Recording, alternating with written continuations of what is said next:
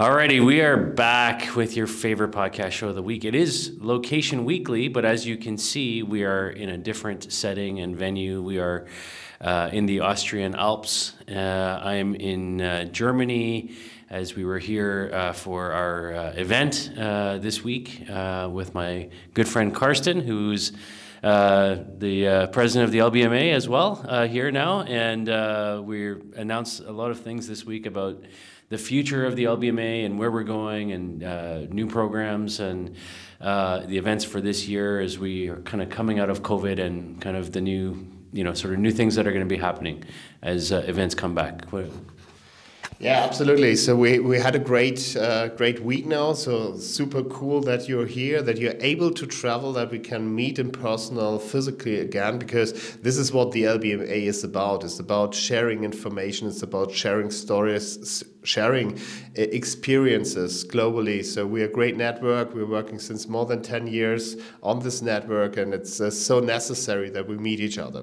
Anyhow, so we had a great week. So we had our Eurosys pre-reaction day, a kind of a weird online format, which worked very well for us.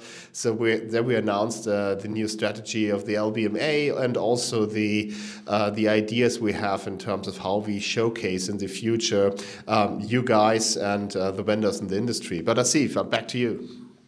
Yeah, so for those who are regular watchers or listeners to the show, we typically have 4 stories that we like to cover. Ariana's away on vacation this week, enjoying some sunshine in the Dominican Republic, and here we are in the snow, just coming out of winter, but that's okay. So we have 3 kind of stories we want to cover this week. I'll start off with our first story is an interesting one.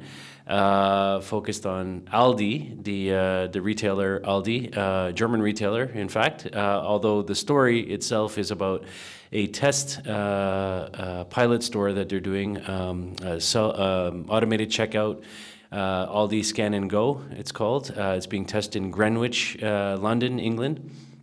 And the idea is, kind of like an Amazon Go store, where you just go in, pick up the products that you want, and then you just walk out and you're being charged. However, what's unique about this is that they're using a technology from also a British company called Yoti, Y-O-T-I, to do age estimation based on facial, photos, scans, and image recognition. So. And this is being used to verify age for alcohol and cigarette purchases in a self-checkout store. So the idea is that you don't have to have any cashiers or anything like that, but you can still sell alcohol or cigarettes alongside all the other products. So simply people come in, there's a camera system that's built in, it takes a photo, and then based on how it analyzes that photo, it's able to determine whether you're old enough to be purchasing alcohol or cigarettes. They say the technology is accurate to typically within 2.2 years overall, but it's much more accurate for younger people in that 16 to 19 age group. Technology has already been proven in the UK. It's being used by the National Healthcare Service in the UK already for a number of years now, and so kind of bringing this into retail. So I think it's quite interesting, to have not just self-checkout type of environments, scan and go environments, but to also now be able to use age verification technology, for alcohol and cigarette purchases. What are your thoughts? I think it's a great idea. The checkout system at the end of the day is the biggest bottleneck in retail. So, and if you can make more automatization there and make a age verification and things like that possible, so that will speed up the process, give the opportunity to sell goods we weren't able to sell before, because obviously you have to double check this. So this is great, and I think, especially in this case, technology can be as good as a human, but at the end of the day, the cashier is doing the same based on her experience or his experience on, how old are you or not? And when you're too young, so please verify your passport or whatever your ID. So I love this idea, and it's coming more and more. So we are used to scan our face with the iPhone and all the other things and our fingerprints. So it's getting now more and more common. So it's a great way to do this. Yeah, absolutely. Excellent. So we have a couple other cases we want to talk about. Yeah, so as I mentioned before, so we had our reaction day, sorry. And so what we are going to do is we are having our partners on the Best Retail Cases platform, and they are presenting what's new. And there's one company called STI Group. They're a German-based POS activation company. So what they do, they build second placements in the store and doing all the big campaigns for the big brands and retailers. And actually, they now teamed up with a Canadian company. I will send the link later, and doing QR codes, which is individual QR codes for each packaging. So it's dynamic QR. That's the technology behind that, and this allows them. So if you have a second placement in a retail store, so you normally ship it through the normal supply chain to the store. So it will be delivered by a lorry or whatever, and showed up somewhere in the warehouse, in the storage of the retail store. So, and then the stuff must go there, pack it out, bring it to the store, to the retail environment, and place it in the right way. So there are many steps to do for those people, and regularly the brand has no idea what's happening with this second placement. So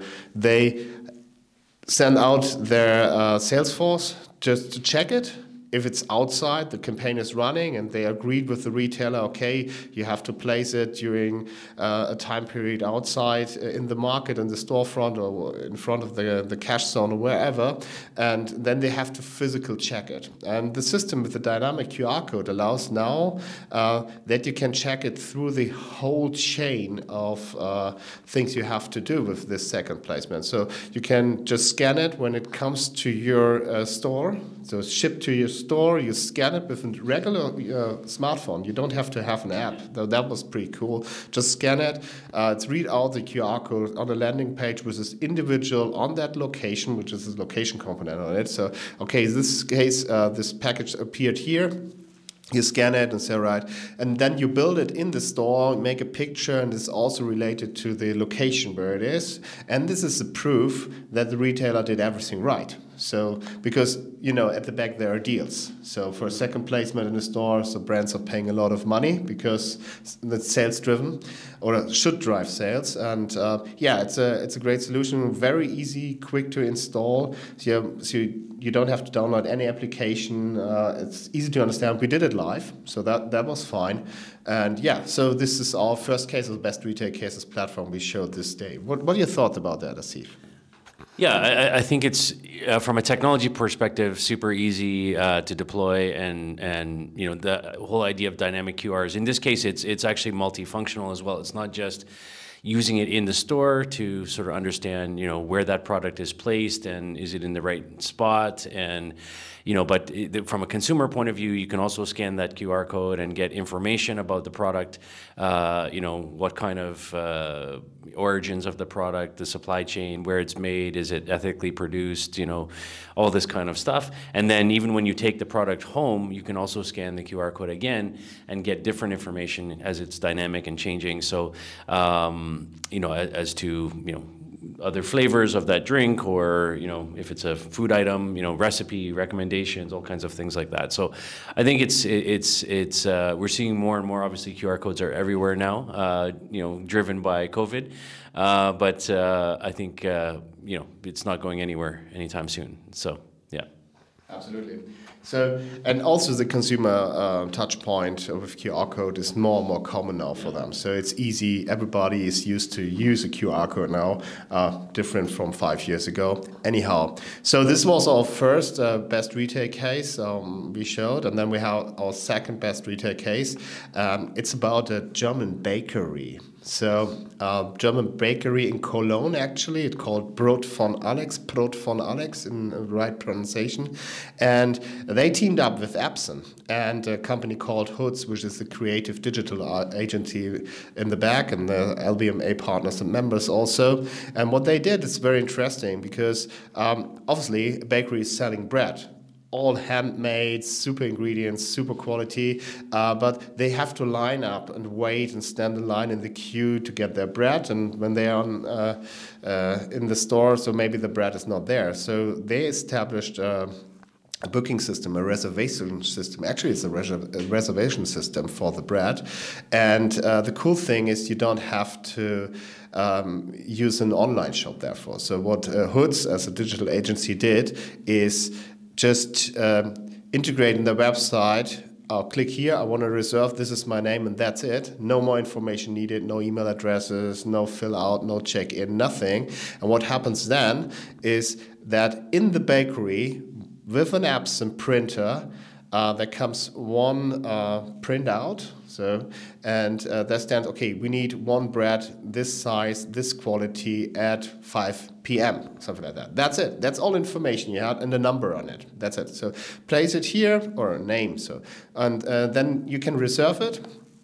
And that's literally all. But the cool thing is you're using these type of printers in different ways. You use it regularly. Regularly, you print your receipt out of it and at the cash. So now they're using it during the production process of bread because it's standing in the bakery and the paper comes out and says, oh, there is an order of 2 breads at 5 o'clock. So pin that there, pin the name on it. And if it's not coming, if the customer's not coming, that's not a problem for him because he will sell any bread between 6 and 7 to everybody because it's sold out every day. So that's a cool solution.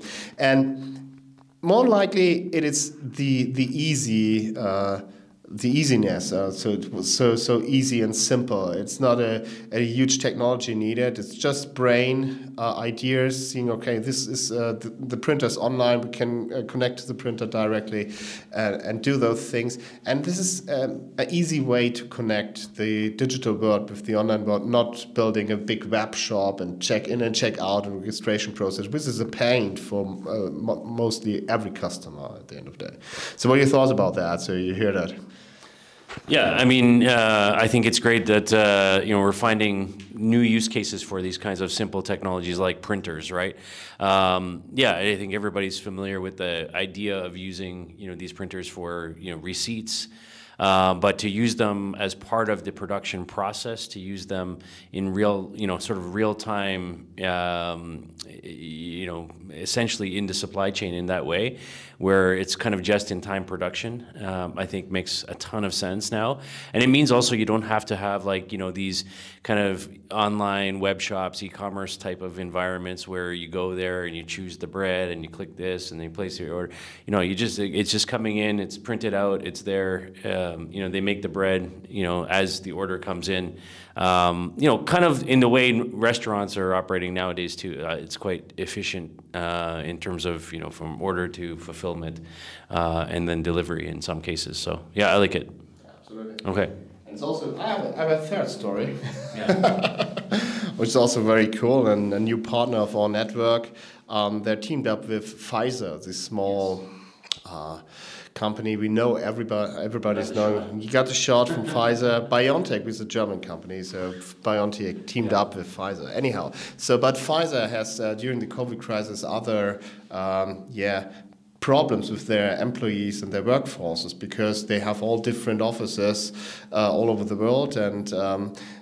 They are not meeting anymore because physically it wasn't allowed. They have teams in Freiburg, which is in the south of Germany. They have a team in Berlin, but they're working very close together, but they don't even know each other. So they teamed up with a partner of ours, Bildhauerei and Brauerei, sorry, and those company enabled the Pfizer team to get a virtual experience on the other office or in the other office. So what they built is they built a space, a physical space in the office in Berlin to promote the team in Freiburg. So, and how did they do that? They hang some pictures. So actually there were screens were looking like pictures, like drawings or something like that on a wall, and they were interactive. So you can touch on that and you see the actual team who's now working on the project in Freiburg with the names and what are they doing and with videos. And they produced high quality videos from the employees and say, all right, hi, my name is Michael. I'm working here in Freiburg since 5 years. My hobbies are whatever. And I'm in the team because of I'm a super expert of whatever. So they get a personal relationship. So this is kind of talking you do regularly during lunch, or business lunch, or meet people on the copy machine or whatever when you're in the office. So click on that. Oh, my name is this. This is my hobby, and I'm working on that. So and very, very successful to connect teams in a digital world, but physically, because you can stand on the screen, just tap. Oh, this is the new team, and you can adjust it as you want. Different project, different teams, and so give them feel a bit more homey. Yeah. So and therefore you need good quality video content, and our partners are delivering it. And the location component is that the office is obviously not in Berlin; it's in Freiburg. Yeah. So that's what it is. The new world. The new world, yeah. And I don't have a lot to add to that, but I think it's really important, in this day and age where we're all working remotely, either remotely, from one office to another, or working from home, or whatever the situation is, we're all craving that human contact, that, sort of need to connect with other people, meet other people, have, conversations about things that aren't about work, and so on. So, I certainly applaud, their efforts to try to create that connection between their offices and so on. So I think it's great. Okay, final story then. So we're going to shift over to kind of as we are nearing the end of the Olympics now. Coca-Cola, obviously, which is always a big sponsor behind the Olympics. One of the key brands involved in that, in Shanghai, has set up a customer and athletes lounge, physical lounge environment, large space that you can go in and you can buy various Coca-Cola products and so on. But what's interesting about it is they've teamed up with a company out of the US called Sandstar, which is an AI data analytics company, and they're based in North Carolina. And what they're doing is using various AI and camera, video analytics, things like that. They're able to analyze the movements of people inside of the lounge. So no beacons or anything like this. It's using AI to interpret the data and some, again, image recognition, facial detection type of technologies as well. And so using that, they're analyzing the video and so on, and they can determine how many people are in the lounge at any given time, what the numbers have looked like, for each day of the week, since the lounge has been open, the total numbers, things like that, the ratio of male versus female people, that are visiting the lounge.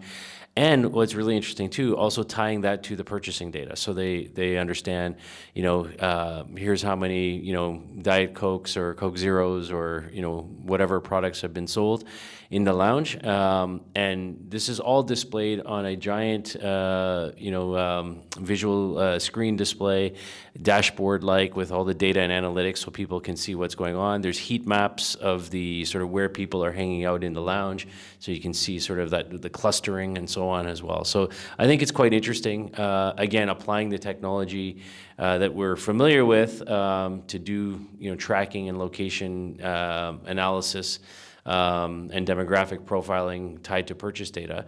Nothing new there, but I think it's cool that they're sort of giving it a front stage with the Olympics and a brand like Coke. So what are your thoughts? Absolutely amazing, well, especially that you don't need these kind of small sensors anymore. So you're using just what is there and build out of it a good experience for your marketing and decision-making process. So that's great and gives you more an idea what are they doing there. It's like It's like the first case from Aldi. So it's based on your experience. Regularly, somebody of the company will sit in that facility and just watching. Yes. To find in the old days that's what they did. Yeah. So somebody drinking coffee, Yeah, but he was just level above, kind of watching. screening it and counting it how many bottles of what was at what time sold. Anyhow, so it's a great thing. I love it, and yes, it's quick developments in this thing. Great. Excellent. Perfect. Yeah. So thank you everybody for What about our events? our events. Yes. Oh yes. Yes. Some news. Some news. So we have some events coming this year as part of the announcement this week about kind of the future of the LBMA. Obviously, with COVID restrictions starting to ease off, we're getting back to our physical events, our hybrid events, making things happen again. So there are a lot of things planned for this year, here in Europe. And also back in North America, we're going to bring Retail Loco back this fall in Atlanta in October. Our operations in Japan are also doing events in June and October, sort of bringing things back to where they were.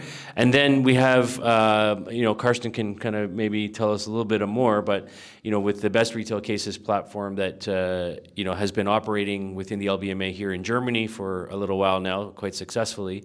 The big announcement this week is that we're kind of bringing that international now, bringing it into North America, giving an opportunity for our companies, our members, our vendors, and so on to submit case studies into the platform and then get them promoted, internationally. And part of that is something called the Best Retail Cases Awards, where we have juries and we have award shows and things like that as well. They're tied to our events. That's a wrap for episode number 557 of Location Weekly. Thanks everybody for tuning in, and we'll see you next week.